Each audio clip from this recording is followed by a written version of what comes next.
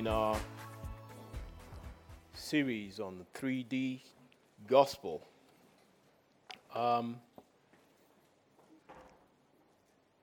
Just battling a bit with some technical beats here. Right. It's always a great opportunity to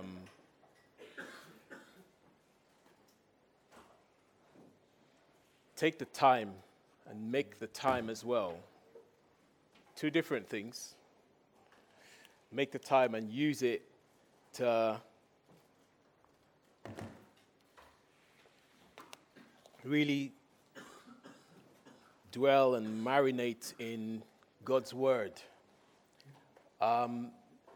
Especially for the benefit that it brings to us, transforming our lives and allowing the word of God to have its transforming power.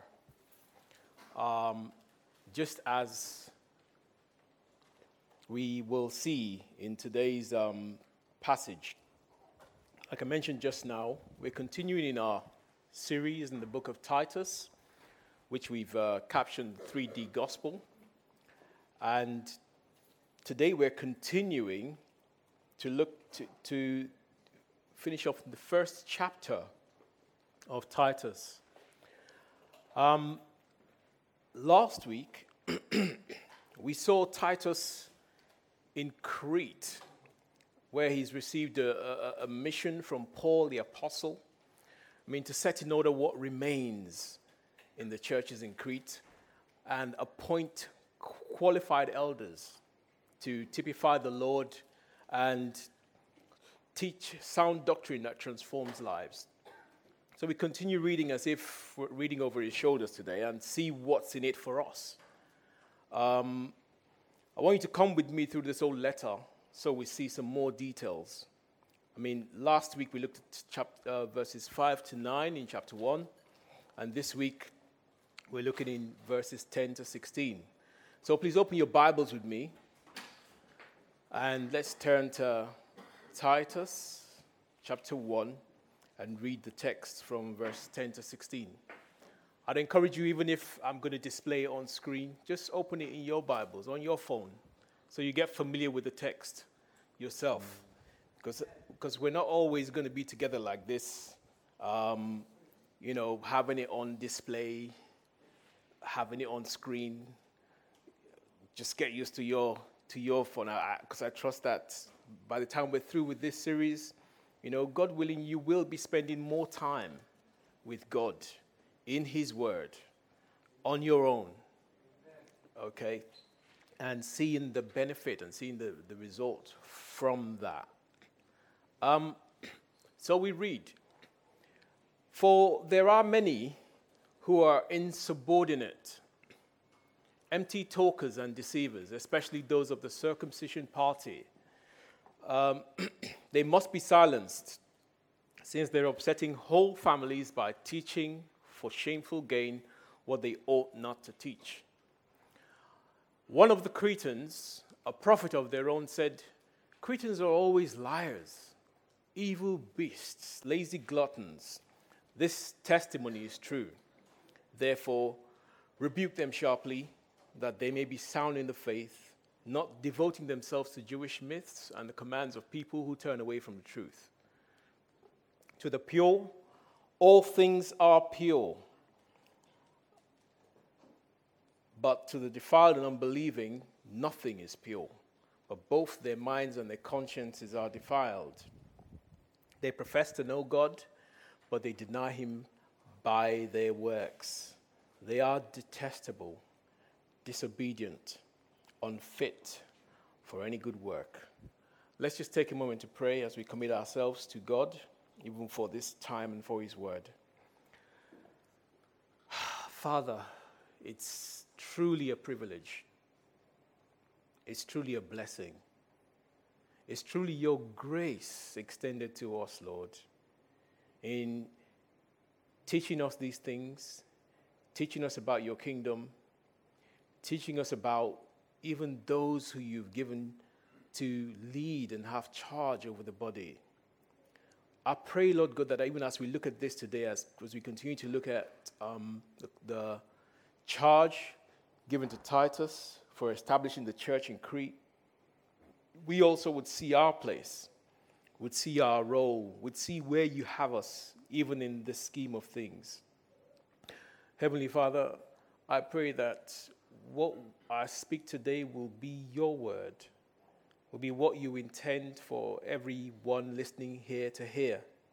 And I trust, Lord God, that by the power of your word, not my oratory or skill or any displays or anything, but by the power of your word, you will have your way in each and every one of our lives.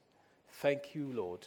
We commit ourselves to you for this time and always, through Jesus Christ. Amen. As we come to the text today, I just put some signs upon there for us to have a look at the moment. Whether we walk, cycle, or drive, when you come to signs like these, you do well to pay attention to them in order to continue your journey and perhaps complete the journey safely. I'm sure there's many more. But likewise, in reading and studying the Bible, it is important to read carefully so as to see how the writer scripts his message in order to get the meaning that God intends.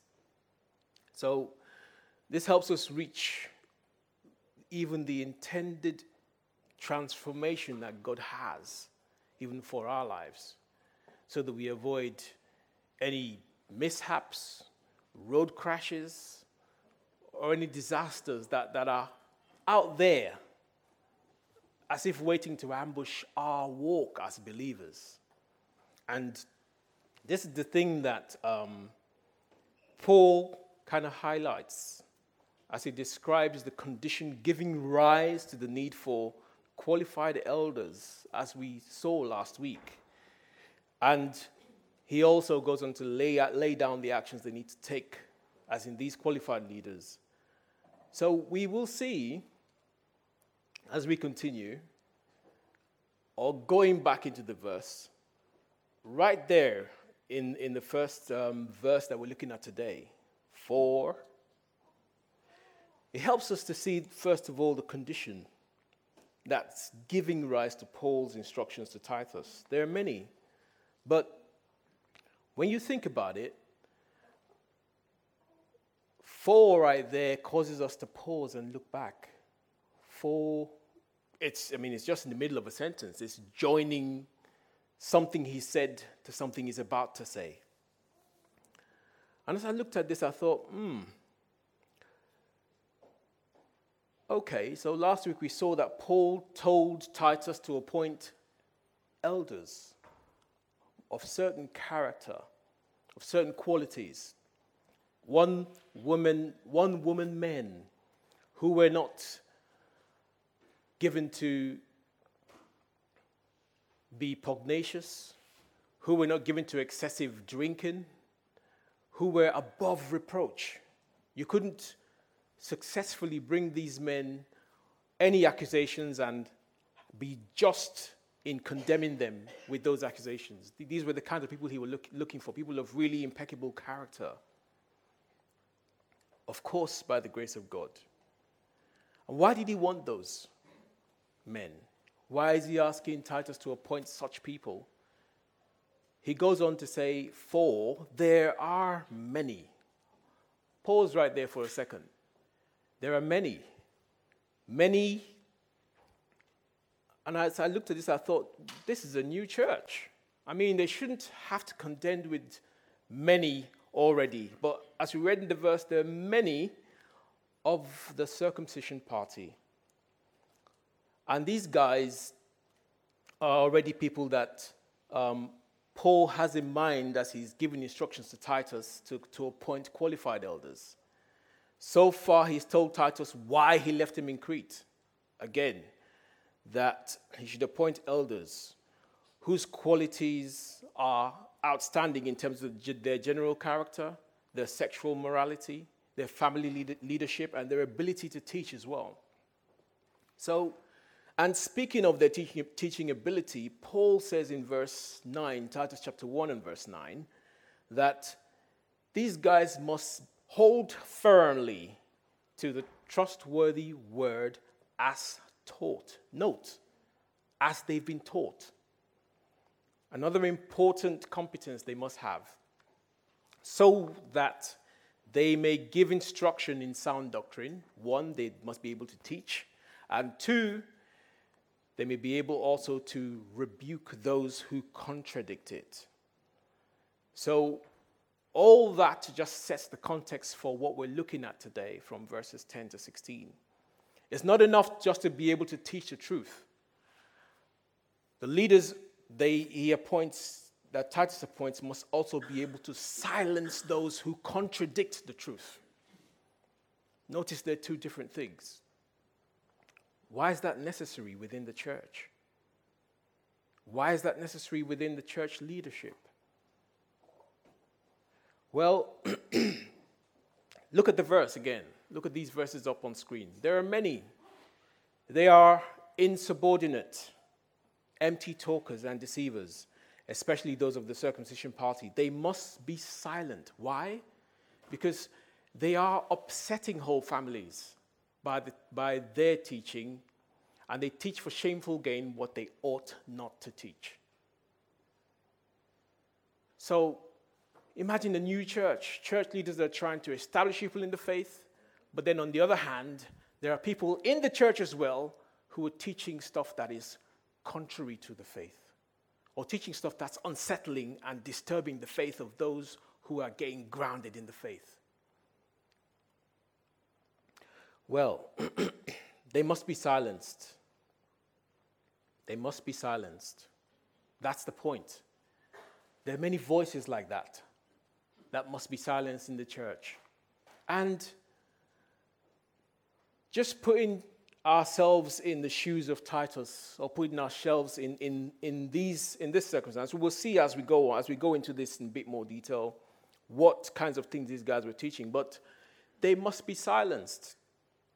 Just as we find today, there is really great similarity and great comparison to be made. I'm sure, I don't know how old each of you here is in the faith, or even whether you've come to faith in Jesus Christ, but as you've come from your very early beginnings, your early days, to be convinced that, wow, I'm saved by grace, through faith in Jesus Christ. I don't have to work it up. I don't have to score any brownie points with Jesus or with God.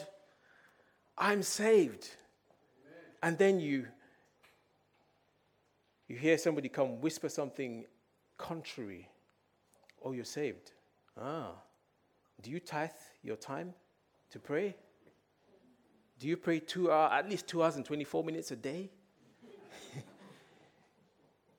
Are you sure you're saved? If you're not praying like that, there are voices like that. There are many. And that's just, what I just said to you is a true experience, a true account. You might find that absurd, but that's just small. That's nothing compared to what else you hear. But guess what? These voices must be silenced. And let's think and consider how we would silence them. Quickly looking at a few things.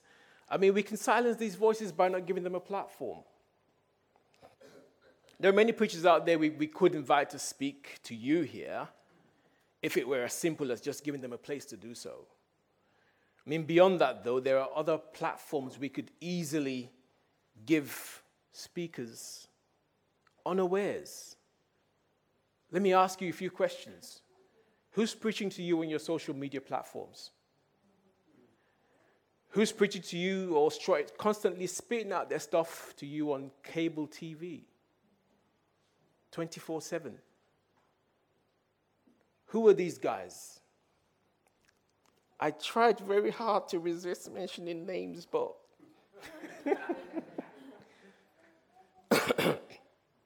From experience, I know. Some constantly have on Creflo Dollar, Pastor T.D. Jakes, Benny Hinn, or the Haggies, or Chris Oyakilome. They're constantly on, just spitting their stuff out, even if you're listening to it or not. Who's constantly preaching to you? What are they preaching to you? Are they preaching stuff that establishes you and grounds you in the fundamentals, the truth about Jesus Christ and Him being our Savior? Or something else? I mean, I've been places, and I won't mention any more names, where it seemed like every now and then someone new was coming to speak at the church. Sometimes we didn't even know who it was going to be and what they were going to speak about. But the things they would teach were as varied as they came. And each with a Bible verse just tagged on at the end to give it a Christian relevance. So, silence them. Don't give them a platform, please. Where you have control of it, do not give those who come to preach anything other than fundamentals of the gospel a platform to speak. Silence them by teaching the truth as well. Paul has already told Titus, appoint elders who can handle the word, teach it, and refute those who contradict it. Of course, teach the truth. This is what Paul has called for in the qualification of the elders. They must hold fast to the truth. And that will equip them to silence the falsehood with truth. Just think what you would do if someone speaks what isn't true about the gospel to you. Just think what you would do. It's not just by faith in Jesus Christ, you know. You really have to go knocking doors and, stand on the street corner with some magazines. Those are works, and they will earn you some salvation. No, sir. No. Speak the truth. It has nothing to do with that. Also, silence them by your conduct. I mean, look at the lives of these leaders that Paul asks Titus to appoint. Men who were above reproach. One-woman men. Not greedy for sordid gain. It wasn't so much about the honorarium they were going to get. It's not so much about that. I know some would justify that. Well, they have to place a very high honorarium on their speaking engagements just to manage their speaking diary. So that if you get to invite some speakers to come speak, they need your $5,000 honorarium first before they even give you a look-in. Men and women of God, hello? Oh, by the way, that was at least 14 years ago. And I'm talking very popular names. But I said I wouldn't mention any more names. Is it any different today? Are there many that must be silenced? Many that teach things they ought not to teach for shameful gain? Men whose teaching leaves whole families truly confused about the truth of the gospel that saves. Members turned one against another, even when they all claim to be believers in the same household. You don't have enough faith, that's why you're not healed. Mommy, son to mother. You don't have enough faith, that's why. Look, you need to stand up and command that situation, Because that your church, you guys are not serious. You really don't take the spiritual things seriously. What about the profession of that person's faith? Does that mean they're not a believer? Look, they must be silenced. because they turn members of households one against another because of the insincerity of what is taught and the empty philosophies that are palmed off as the gospel. As I stand here talking about this, I pray that we are a church that is very outspoken for Christ and for the gospel that transforms and saves lives. So who were those that contradict? I mean, let's quickly see. He identifies them as those of the circumcision party. Did you see that in verse 10? Those of the circumcision party. These men were quite probably Jews who had become believers in Jesus Christ. This is going back in time now to Crete, Titus. Jews who had become believers in Jesus. Now, Paul calls for a certain reaction towards them. Again, they must be silenced, and you silence them in those manners that we have already highlighted. Silence them by not giving them a platform. Silence them by not giving them, by speaking the truth. And the elders were going to silence them by their conduct as well, by their lives. But there's some descriptions that we need to take note of here that Paul gives, which makes the issue more a concern, and equally a concern for us today. Look at that. There are many, very many of them. Very many. And today, again, I think I mentioned this just earlier, many teaching all kinds of things. And I've given a few examples. We could be surrounded by those who believe that praying is no longer a thing of making our request or making our petition or asking God for things, but rather it's a matter of decreeing and declaring things to be, declaring them into existence. You know, you may never have heard this, but Christians are being taught nowadays to command the morning, because God asked Job rhetorically in Scripture, have you ever commanded the morning? So that it goes according to my desires. Don't be surprised at what I'm saying. I'm not fishing these things out of thin air. There are books about them, authored here in the United Kingdom by very prominent church leaders. What's different for us? Not much, really. Not much, really. There are many. There are many among us. And note some things about their behavior as well that Paul highlights. They are insubordinate. They don't respond to authority. In the church as well, they don't respond to the authority of the church. They don't respond to spiritual leaders. They don't respond to spiritual authority. Look, quite easily, if you challenged any of these guys who were teaching things like that they ought not to teach, they would readily want to move on, and they wouldn't have any issue choosing to do that.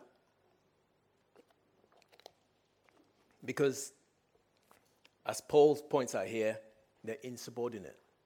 Last week I mentioned the example of Diotrephes, who Paul mentioned, giving young Timothy some challenge in Ephesus, another church. He wanted to be in charge. He wouldn't subject himself to authority. He wanted to have the lead, wants to be a teacher, wants to be a leader. Well, get this. They quite readily want to move on, want to move out on their own when they have any issue that they choose not to resolve within the church. I tell you what, and this is one thing I really like about, or should I use the word like? This is one thing I've found very encouraging about fellowship here at Ecclesia. Look, you can disagree with, you can raise your view, express your understanding of Scripture, feel free to express it. There is avenue, and there is avenue here to actually, okay, right, so that's what you think. Okay, cool. Let's talk about it. Let's go through this together. Or you have a different view on the rapture. Fine. Bring it on. Let's talk about it. But it's no reason to say, right, me and my crew, we don't believe in the multiplicity of elders, we're out of here. There is no need for that. It's not what the word prescribes for us. But these are insubordinate. They're ready to just, oh, is that so? We have a different take. And I've expressed my view. You don't want to hear it. Okay. Where's the door? We're gone. Not so. They don't want to be accountable to anyone or any authority, to be honest. And whilst just by way of mention, talking about that, I mean, here at Ecclesia, sometimes it's a bit long when I'm trying to explain to people who ask me, oh, so where do you worship? And I say, oh, Ecclesia. Oh, never heard of that. Oh, we're a Calvary Chapel.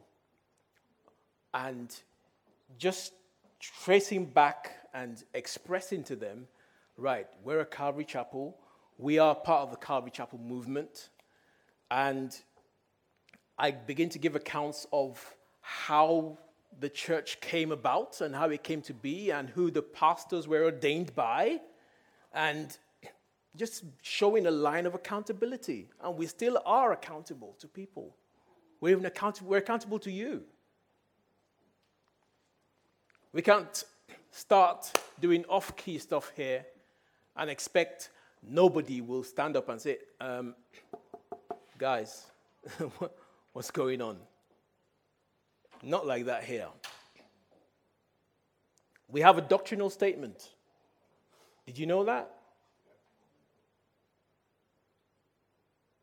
Did somebody go, Do you know what we believe?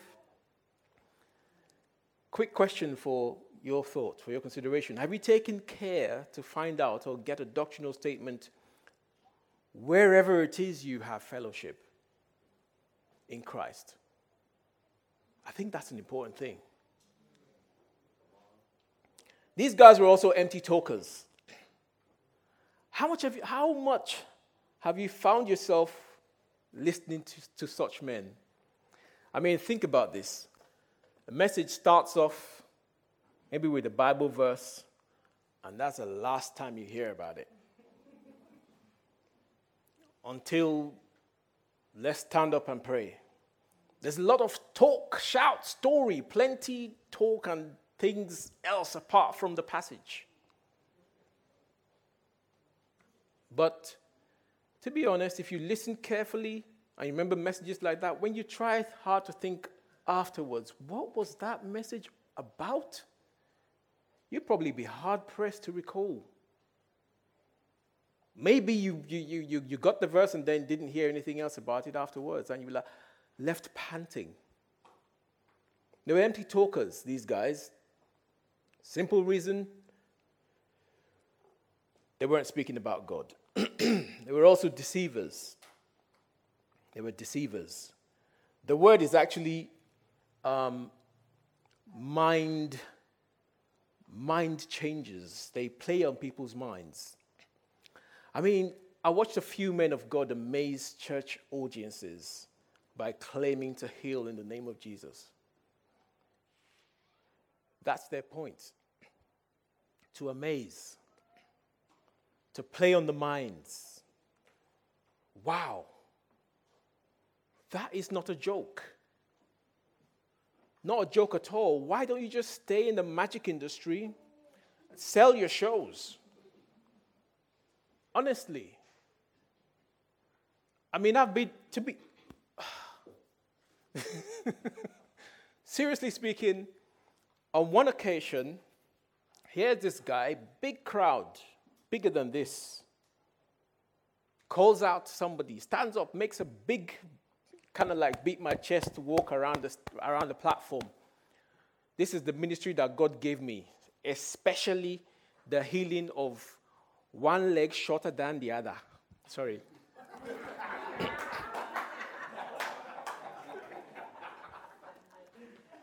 Sorry, I'm betraying the accent. And today is your day. The Lord has heard your cry. Come out now. And the poor fellow goes home with a placebo that indeed wears off, leaving them feeling worse off than they arrived. Why play such games in God's house? Come on, what audacity.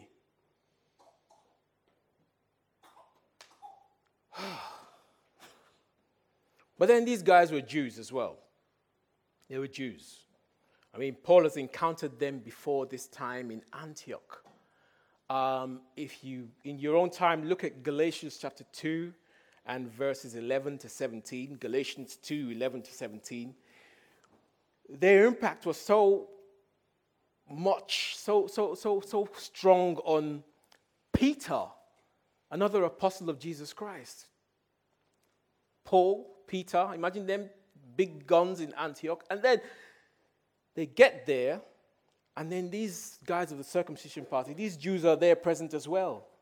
But their presence is affecting Peter in such a way that he acts more like these Jews rather than associate with Gentiles, people who were not Jews, but who were also believers while he's there. What impact do they have? What impact do these guys have? There's sometimes when I wonder, look at this. He says that they are upsetting whole families by teaching for shameful gain what they ought not to teach. They're upsetting whole families. You see, here's the deal. There are times when I wonder what the matter is when seeking to support people in faith. Sometimes you come across issues like expressing a fear of not being saved. People have a doubt as to whether they're actually saved, but they're in Christ. Or, fear of being punished for someone's settled account with God. What is that all about? Or for not doing something, or for not praying enough, like I mentioned in the beginning, or something else that depends on you as an individual. Folks, let me ask you a question. Where are you vulnerable? You have health struggles, financial struggles, emotional struggles, or perhaps disillusioned about your past church or religious experience. Well, welcome to life. Amen. That's real. But why take advantage of that in the name of Christ? Those things are common. So, if you get to gatherings and you hear there is someone here today, yes, there is someone here today. Life happens. Don't play on it. These souls are precious to Jesus Christ. He gave his life as a sacrifice for their sakes. Not to toy with them or play with them. Not to give them false hopes. But he holds out salvation and eternal life. You cannot give that to anyone. God can. Christ can. And he will. He's faithful. So, look. I ask then, if these guys are unsettled or they're upset, where does that sort of impact come from, if not from listening to these teachers? These guys who are going privately, I mean, they want to have a one-on-one private Bible study, or sign up to their blog, or watch their podcasts, or get their letters and mailings.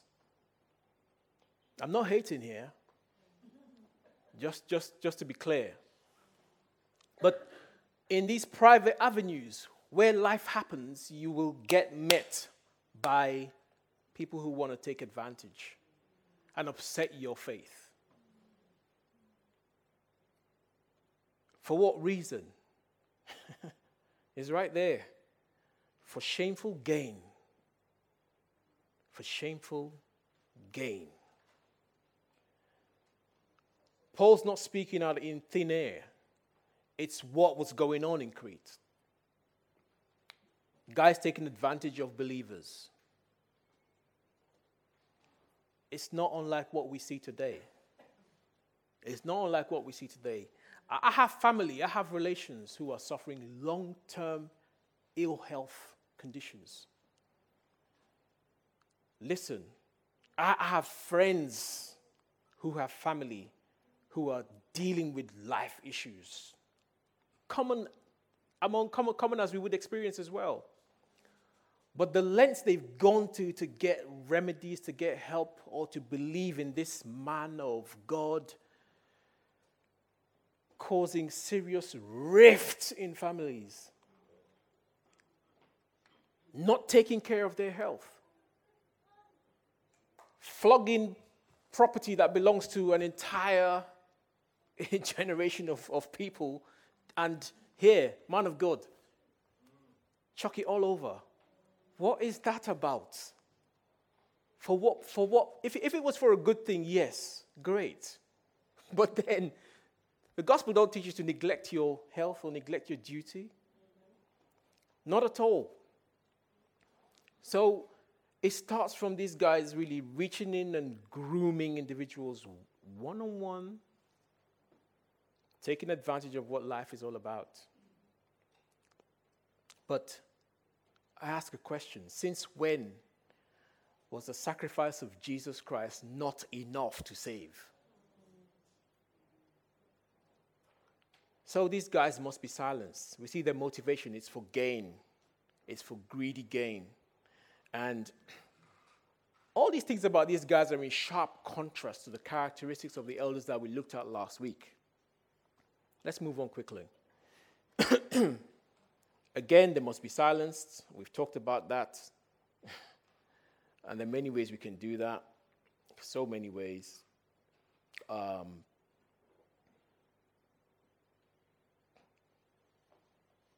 Okay. And then Paul gives some description of these guys. One of the Cretans, a prophet of their own, said, Cretans are always liars, evil beasts, lazy gluttons. I think in the introduction to this series, there was a mention and a reference to the original author.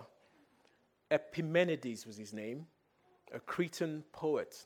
Somebody considered to be a very wise guy among the Cretans. He states this, that Cretans are always liars, evil beasts, lazy gluttons. Just an example of one of their lies. So, and this was way before Paul's time. So, these guys they worship Zeus. Zeus is supposed to be an immortal being, right? He's a god. But here's a boast that the Cretans make. The tomb of Zeus is here in Crete. You didn't get that. Zeus is immortal. How could he be dead? I mean, how could he have a tomb, talk less, when he's an immortal guy? He wouldn't be dead then, or is he? Is he immortal or isn't he?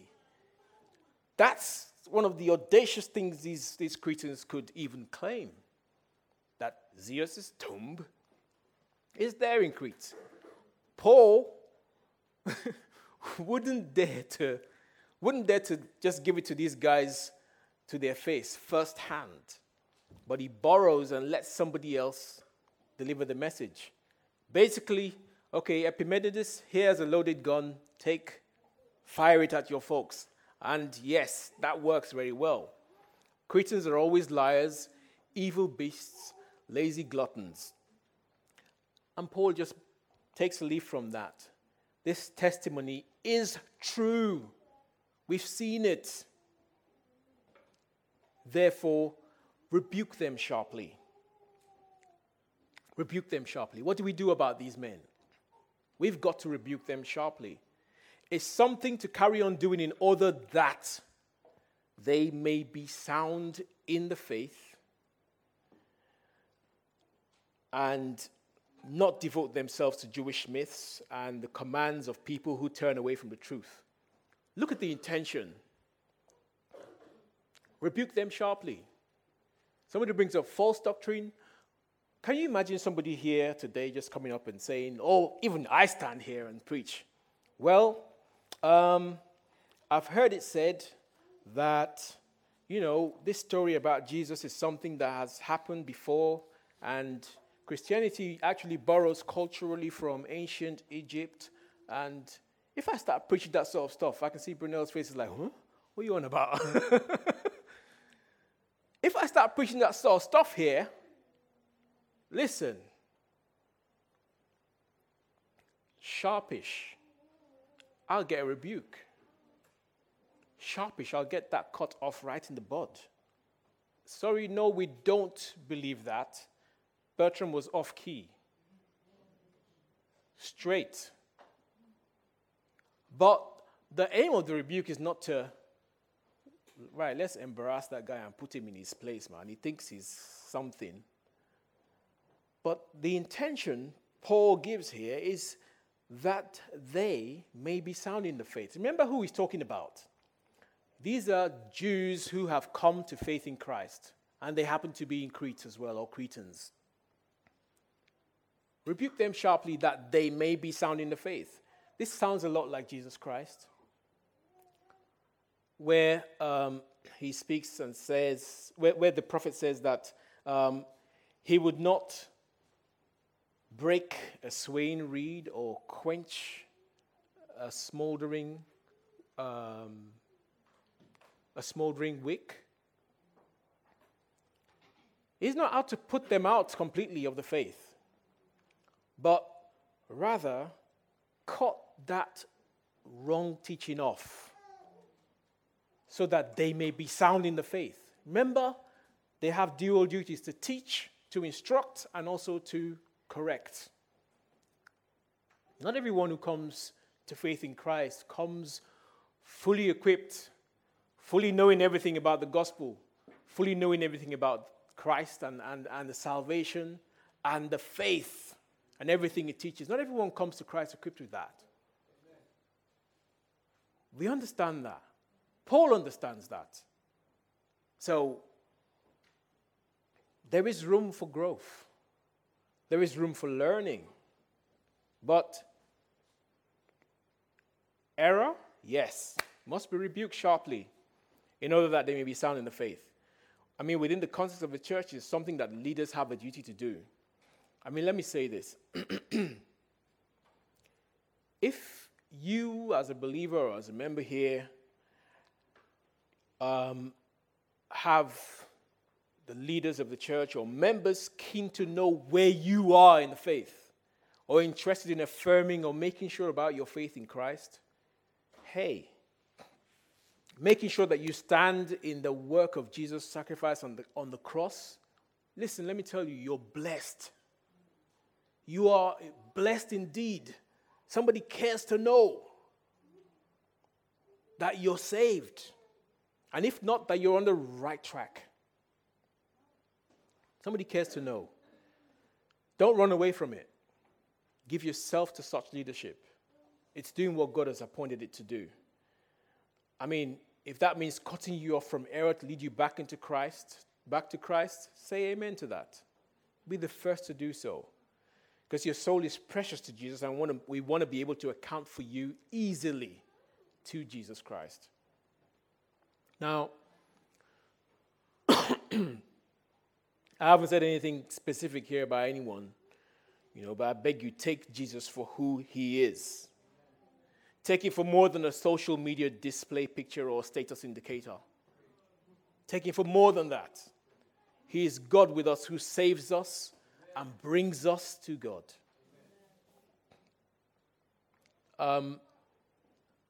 So some questions about this. Take these and think about them. Is Jesus your Savior? Is he the reason you worship and have fellowship with the church? I emphasize Jesus, nothing less. Not the fact that our gathering here is somewhat less pressured compared to what you find elsewhere, or seemingly less ritual. No pressure to serve or get involved in quote-unquote ministry. Listen, Jesus, nothing less. Amen. So, they need to be sound in faith, these guys, and not devote themselves to Jewish myths and commands of people who turn away from the truth. Very quickly, I see time is really far spent. Very quickly.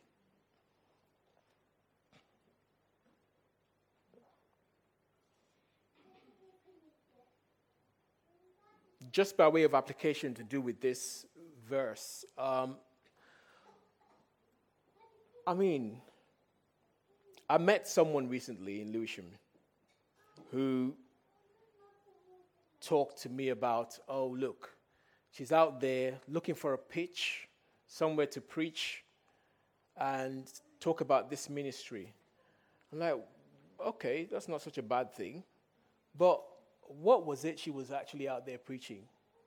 She was a follower of this guy who claimed that Jesus commissioned him, and he commissioned him during an encounter that he had with Jesus on a trip or on one of several visitations to heaven and to hell with Jesus. And, he was commissioned to call the church back to holiness, but doing all of this outside of the church, not under any church structure or anything. I think you get the point. But I'm like, but sis, so where is the authority coming for this? And what's the place of the church in all this? But cut the long story short, here's a guy who's decided to go off on a tangent on his own without any authority or without being subject to any authority, just looking to do his own thing. But then here is the grace of God. Again, he gives the church gifted teachers who are able to teach, who will cut off error in order to establish sound faith. And we're encouraged here in the later part of these two verses. I think that's verse 14. Not devoting themselves to Jewish myths and the commands of people who turn away from the truth. Leave those things alone. Leave any teaching that is contrary or legendary or mythical alone. Don't devote yourself to it. Trust God and the gospel. Simple, but effectual enough. Simple, but effectual enough. There's a lot to talk about that. Paul goes on to just describe the state of these guys who are, who the elders have to deal with, who the elders have to silence. And at first, it's a bit difficult trying to catch the flow and get with what Paul's talking about here. But I think we need to do that in order to get the point, because it just seems a bit random. It's like you're talking about people who are given to Jewish myths and so on, but then you suddenly come and start talking about to the pure, all things are pure. To the defiled and unbelieving, nothing is pure. But both their consciences, their minds and their consciences are defiled. It looks a bit like poetry. But it's important to see what he's saying here. One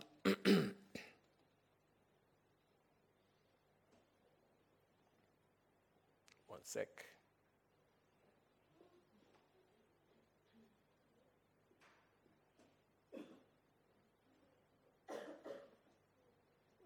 Okay.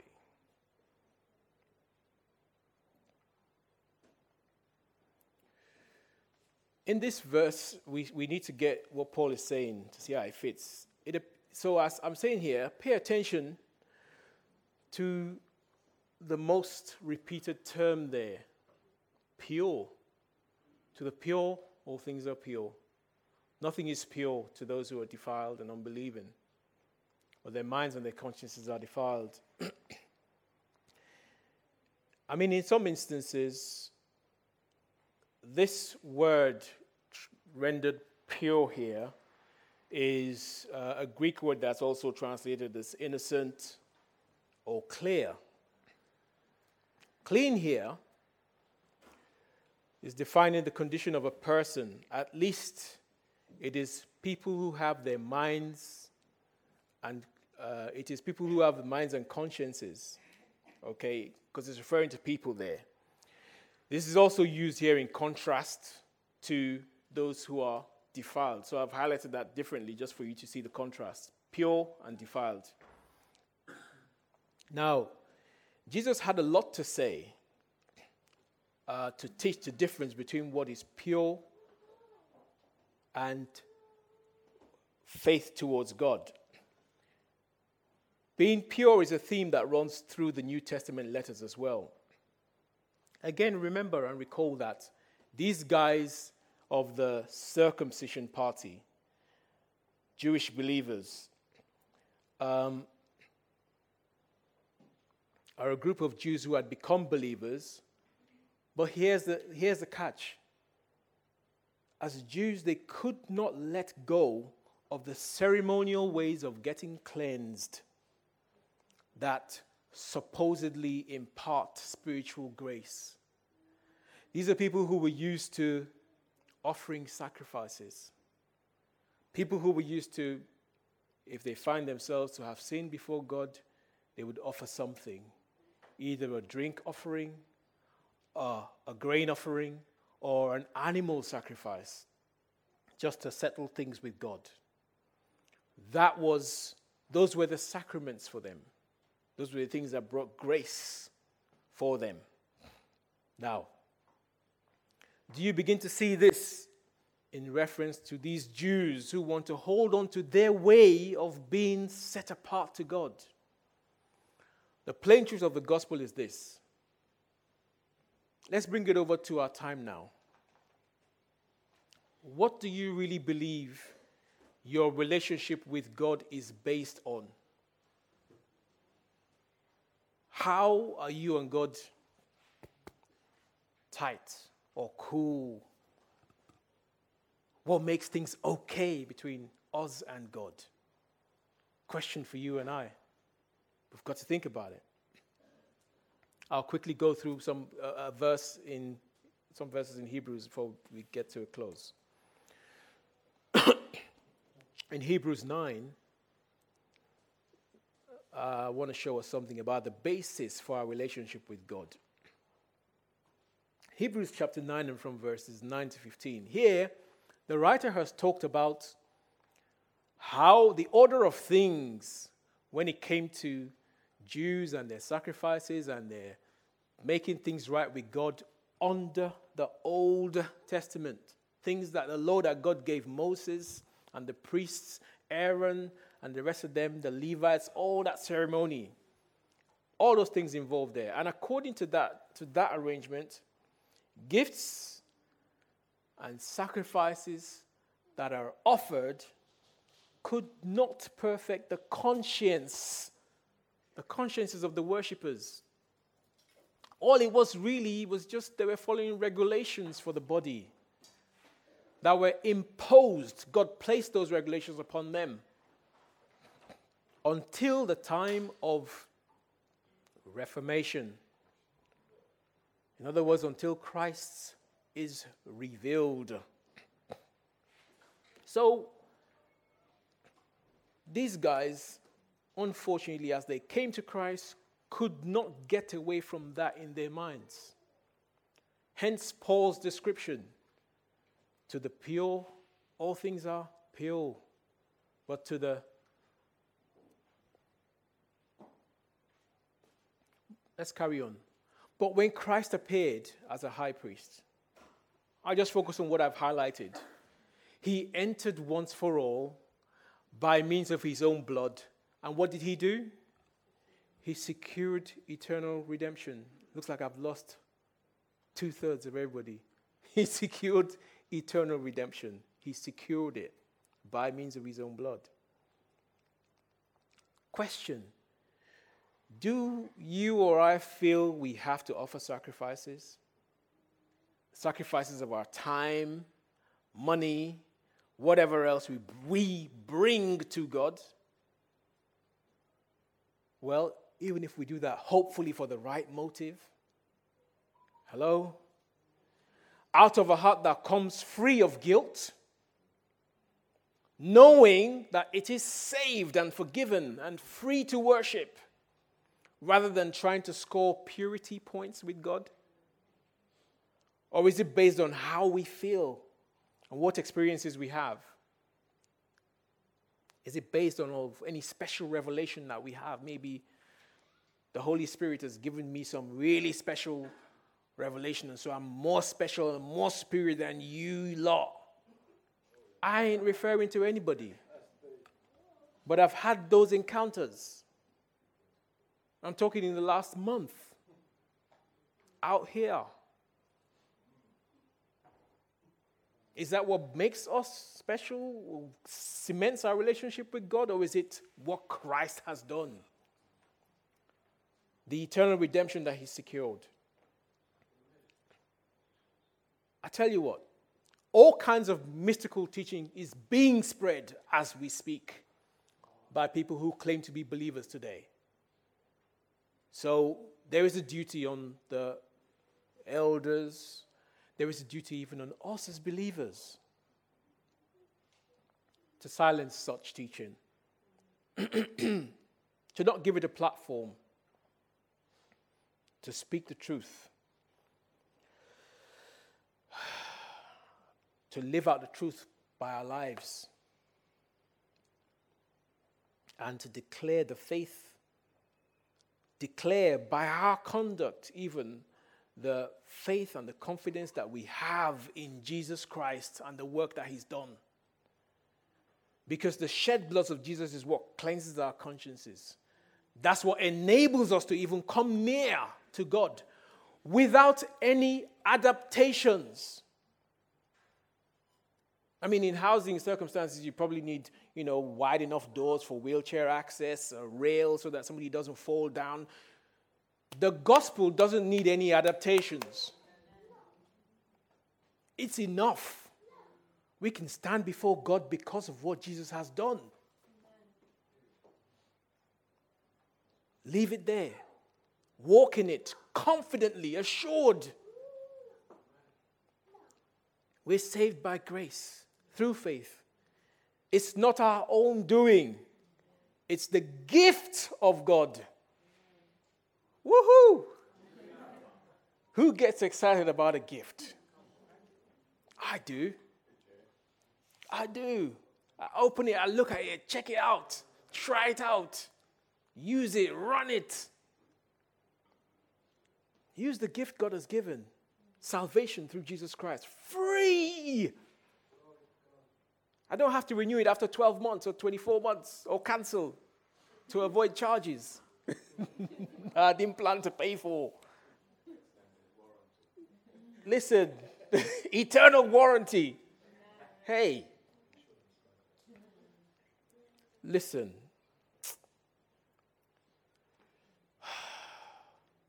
So look at what he says in Hebrews. The writer says, purify. It is what Christ has done. He offered himself without blemish to God to do what? To purify our consciences to serve the living God.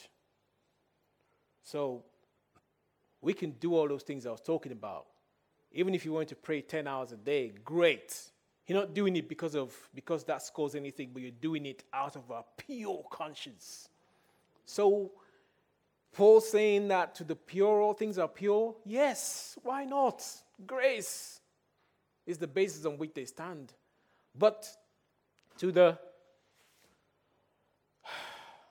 to those who are defiled and unbelieving. Do you see? They're not believing in the salvation and the saving grace of Jesus Christ.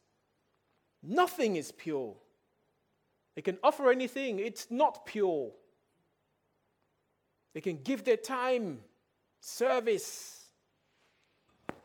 It's kind of like, yeah, and the most important thing is what's lacking.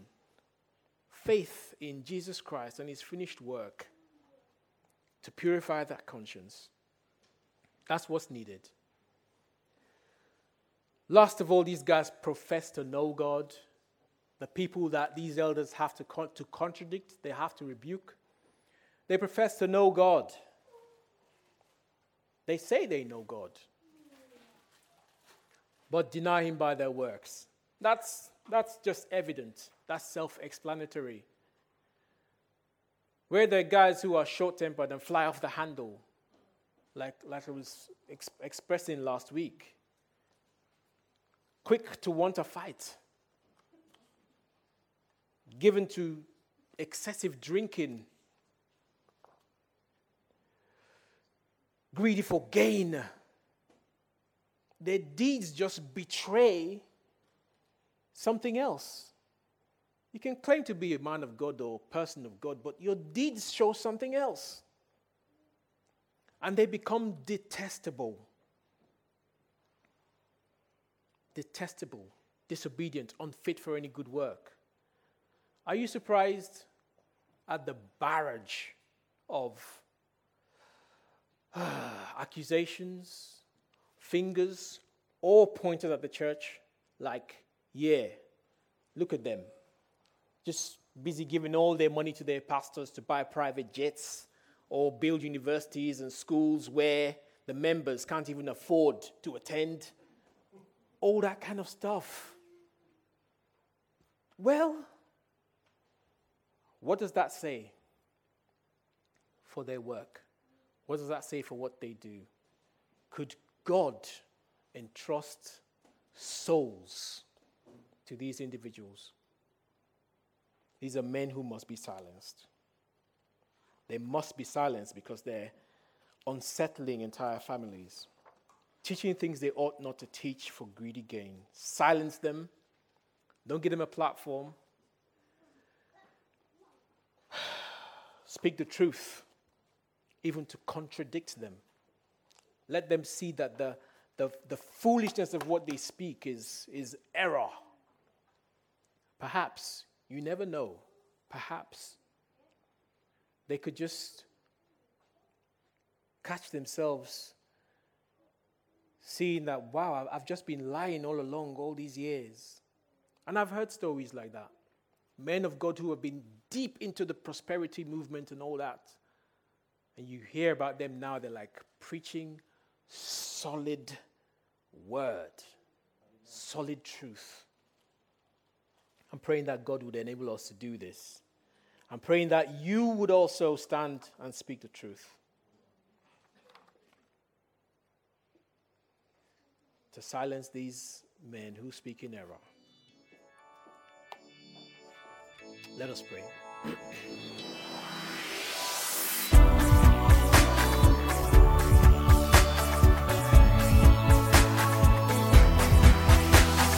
Join us next time for more of God's truth to transform your reality.